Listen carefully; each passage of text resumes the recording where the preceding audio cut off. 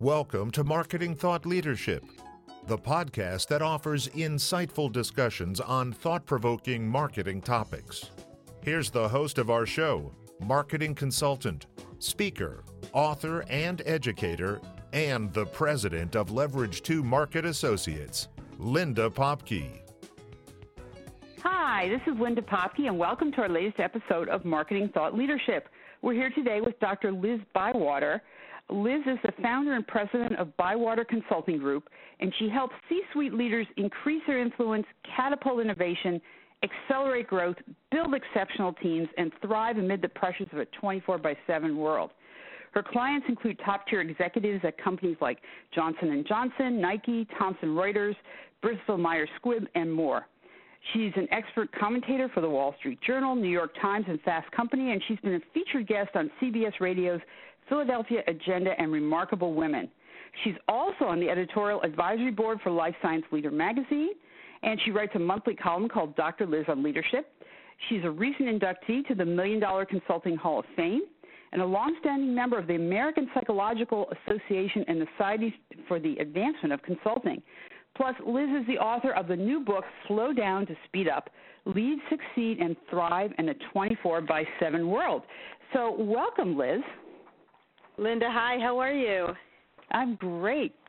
So tell me, slow down to speed up. Boy, it seems to me we're speeding up all of the time. Things are getting faster and faster and faster, and there's no one saying slow down. Everything is faster. So can you give us an idea a little bit, why did you write this book, and why in this fast world should we be trying to slow down instead of to go even faster? Well, you're absolutely right, Linda, that we are in a world where things just are speeding up all the time. There is little to no downtime. There is insufficient time to be thoughtful and reflective and strategic and to do the kind of planning and preparation that really help us to be effective in the work that we're doing. And this applies to personal life just as much as it does to our professional lives. But I see it all the time with the clients that I work with, senior-level executives and their teams who are working very hard to get rapid results. But by going so quickly, what happens is, mistakes are made, opportunities are missed, things aren't set up properly for success, and so you're actually able to get better results, faster results, more sustainably, and with far fewer mistakes. The impact is actually much greater when you take a slow down to speed up approach. So slow down to speed up, but one of the things that I notice is this, what we have seen as FOMO, fear of missing out, right? If we're going slower, is there this concern we're going to miss out even more on something? How do you see that being reconciled? Yeah, and I think you're right. I think it's a fear more than a reality. So the fact is, none of us can do everything. None of us can be part of everything. And it's really about determining what are the most important things. What are the things that if you miss out on, it doesn't really matter that much. It doesn't have meaning. It doesn't drive business results. It doesn't drive professional and personal success. And let go of those things. But by slowing down, it doesn't mean that you're going at, a snail's pace. What it really means is that you are taking time out of the busyness, what I call the busyness of business, and being more thoughtful and proactive in your approach. So I've been speaking a lot with my clients lately about my concept of taking a strategic pause. And you might be moving along very quickly, making reasonably rapid decisions and having good momentum in the work you're doing, and that's all fantastic. But if you aren't taking periodic and deliberate pauses in what you're doing, sometimes you just end up going very rapidly, but maybe not going in the right direction, or maybe not, you said fear of missing out. Maybe you're missing out on things that are actually quite important. When you take a pause, you have the time to reflect on, what am I trying to achieve here? What's my purpose? What direction do I want to be going in? Where have I been in the past, and how can I replicate the things that worked really well, and how can I make sure I'm not inadvertently repeating past mistakes? I call those regrettable repetitions. So right. It's not about going slow all the time. It's about figuring out when to go more slowly, when to go more quickly, and taking those thoughtful breaks in the action. So tell me a little from a business perspective. When business leaders and teams are moving too fast, how do you get them to slow down? Because we hear from, certainly there's the personal perspective, we're all going and we need some time to reflect. But we hear about getting products to market faster, reaching things in a different way and responding to customer feedback in a faster way. How do you reconcile having to move more quickly in the market with this idea of taking time and pausing and slowing down a bit? Well, it really all starts with the leader. So the work that I do really centers on working with the senior leader within an organization. Often it's the CEO. If it's one of my Fortune 20 clients, it might be someone in the C-suite or, closely connected with the C-suite. But somebody with a position of influence and some sort of strategic control over the way the teams and the organization is operating. By advising the leaders that by taking a more thoughtful and strategic approach, by being more proactive than reactive, and sometimes I will actually not work not only with the leader but directly with the leadership teams, the information then gets cascaded, the information, the mindset, and the approach of not simply going faster, faster, faster, because that doesn't actually lead to a better outcome. So I'll tell you what, I was with a team for a couple of days this week, Monday and Tuesday. We had what I call a team accelerator session.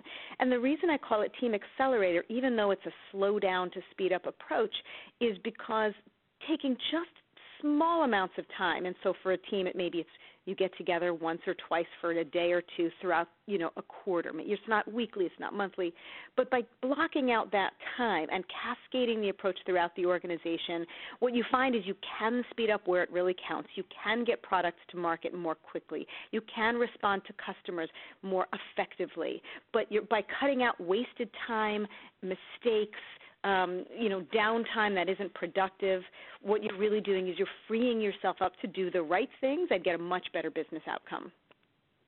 So that's great, and I think it makes sense, because what you're saying is let's not just do things. Sometimes we do things just because we want to get something done, and so there's this busyness and this let's just do something. And what you're saying is take the time to understand what it is you're doing, make sure you're doing the right things, and not just move forward. I know on the marketing side, I see this with people who want to just go out and execute marketing campaigns. And they've seen the latest Facebook campaign or something on Twitter or Instagram or whatever it is, and they want to go do that. And what they haven't done is taken the time up front to say, who am I trying to reach? What's the message? Where do these people go? Who do they listen to, et cetera? And all of that needs to happen first before you jump on Twitter or you jump on Facebook or Instagram or whatever it is and start executing. Because otherwise you start executing, and then what you start to see is things aren't happening. It's like, well, everybody else is getting results, why not me? And so you've wasted a lot of time going that way. So that makes a lot of sense to me. So from a marketing perspective, any input that you have as marketers, what can we do when we reach out to our potential audiences?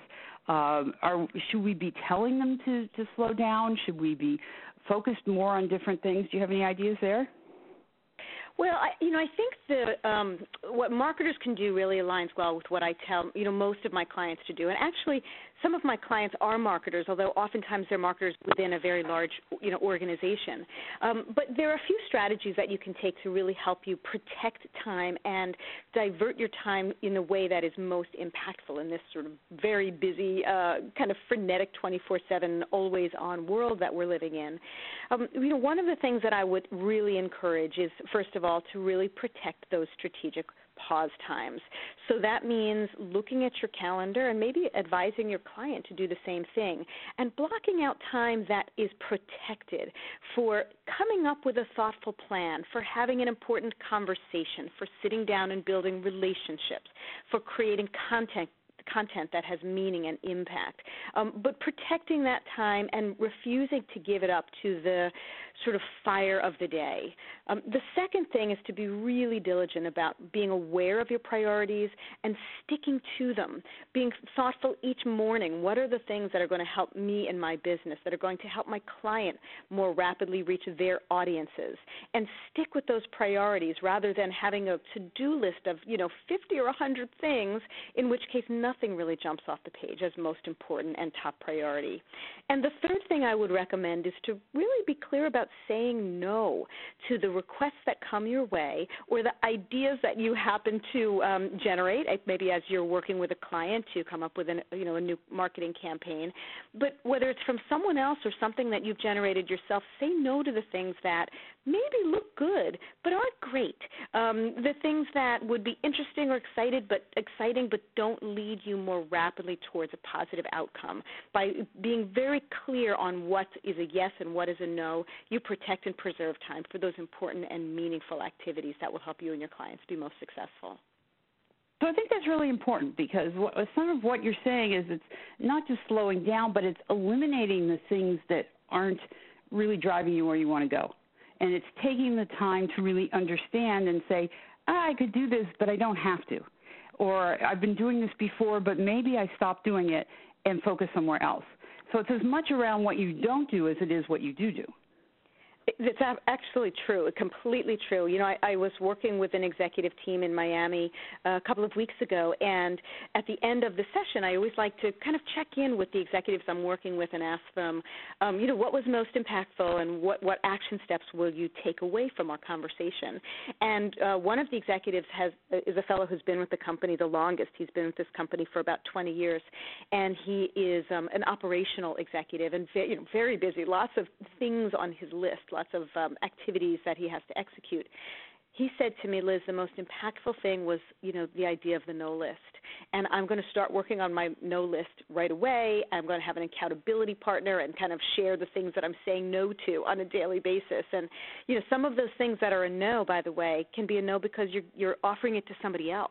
So maybe you're referring on to a colleague of yours, or if you're an executive, maybe you are developing somebody on your team to take that action. So no doesn't necessarily mean it doesn't get done, but hey, maybe it doesn't get done by you. So what if my other activities is me, not me? And if it's not me, then who is it?